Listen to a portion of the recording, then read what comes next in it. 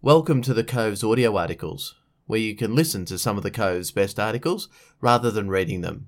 This article was awarded third place in the 2021 Cove Competition and is entitled Reflections on Psychological Rank by Private Bryn Smith. Australian Army values are synonymous with excellent leaders. Soldiers that show service, courage, respect, integrity and excellence will excel at their trade, put others first, and always do what is right. These qualities naturally establish someone as a leader. Add a dollop of charisma, something more than just capturing the limelight when you enter a room, and that person will be a formidable leader. They'll use emotional intelligence to get team members invested in tasks, persuade team members to focus on a higher purpose over personal biases, and communicate a message of hope. Armed forces need top-tier leaders as well as training and equipment to achieve their purposes. This makes reflecting on leadership an ongoing mission. While schools of thought on leadership may change and evolve, reflection is forever, encouraging the individual soldier to reflect on unique skills and qualities they bring to the table. Private Smith's reflection is on the importance of what is called psychological rank. Jeff Eigner and Liz Skelton, in their 2013 book, The Australian Leadership Paradox, What It Takes to Lead in the Lucky Country, list psychological rank as one of 4 ranks a person can hold, the others being social, positional, and spiritual.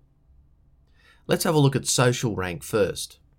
That's your rank in broader society, as decided by your birth, level of education, employment status, wealth and cultural aspects such as race, ethnicity and religion.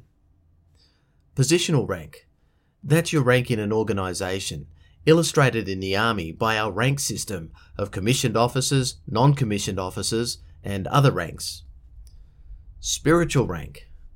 That's your rank on matters of faith and the spirit, determined by whether you follow a religion or philosophy.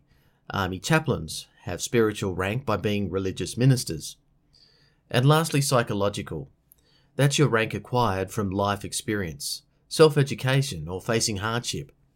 Non-commissioned officers or other ranks, while not having a commissioned officer's positional rank, can have high psychological rank from their time and experience in the Army or life in general.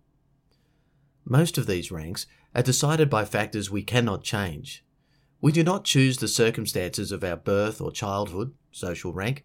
Religious decisions are deeply personal that by nature require faith, not logic, so spiritual rank. And it's the Army, not the soldier, who decides the roles attached to your rank, so positional rank.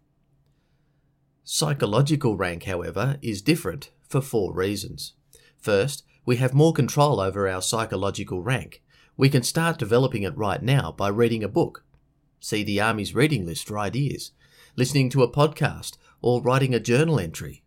It'll take time to see results, but the first steps are here and now.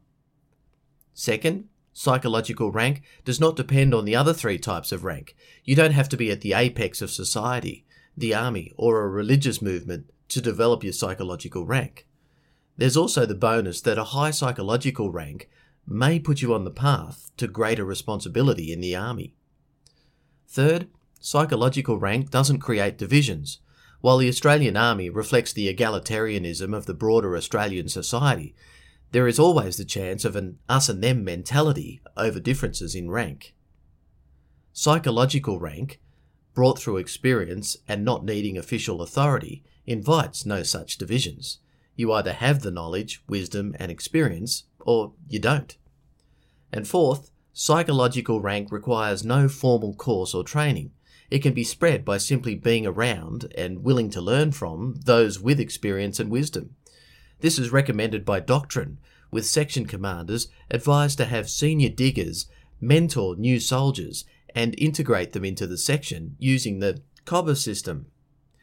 As Private Smith reflected on this, he remembered the times he'd seen someone show psychological rank. The instructor telling stories to a class between lessons, chatting around a fire during a non-tactical piquet, a soldier sharing lessons from deployment on coping with physical and emotional fatigue. We naturally identify those around us with psychological rank, seeing them as sources of advice and guidance, regardless of whether they have hooks or pips.